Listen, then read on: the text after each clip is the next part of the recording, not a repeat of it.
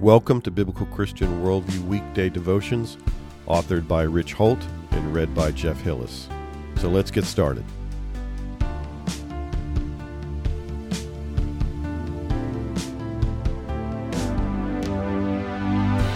Thank God for Mom. Our verse today comes from John 19:25. Now there stood by the cross of Jesus his mother and his mother's sister, Mary, the wife of Clopas, and Mary Magdalene. In 1955, money took on a whole new perspective. But it wasn't the currency that was in the news that year, rather the little town of Money, Mississippi. On August 28th, in that tiny delta town of a few hundred people, 14-year-old Emmett Till lost his life. Till was visiting his great-uncle on summer vacation, but while he and some others were in the local grocery store, he made the mistake of violating the acceptable strictures of conduct between the races.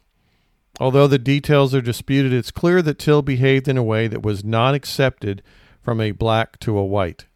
And so 4 days later, two men showed up in the middle of the night at Till's great-uncle's house and hauled Emmett away. 3 days after the abduction, Till's body was found in the Tallahatchie River. He had been beaten, suffered a broken leg and wrist, been shot in the head, and an industrial fan blade was fastened around his neck with barbed wire.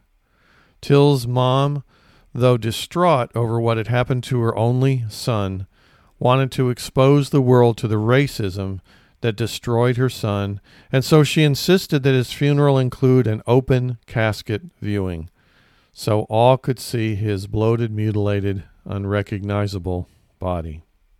I dare say that nothing is more difficult to describe or explain than being a mom.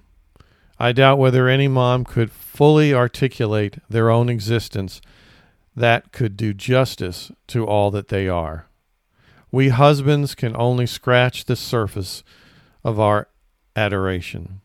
I know I greatly underappreciated my mom for most of her life, and my kids will most likely never come close to valuing their mom as they should. Jesus' mom was right there as he died on that cross for all the world to see. Scripture tells us almost nothing about Mary, for where are there enough pages to describe the life of the mother of God's Son? She worshipped him before he was born, and she bowed before him as he gave up his life. Moms are special. Mary was special. So remember a mom when hatred wants you to think otherwise.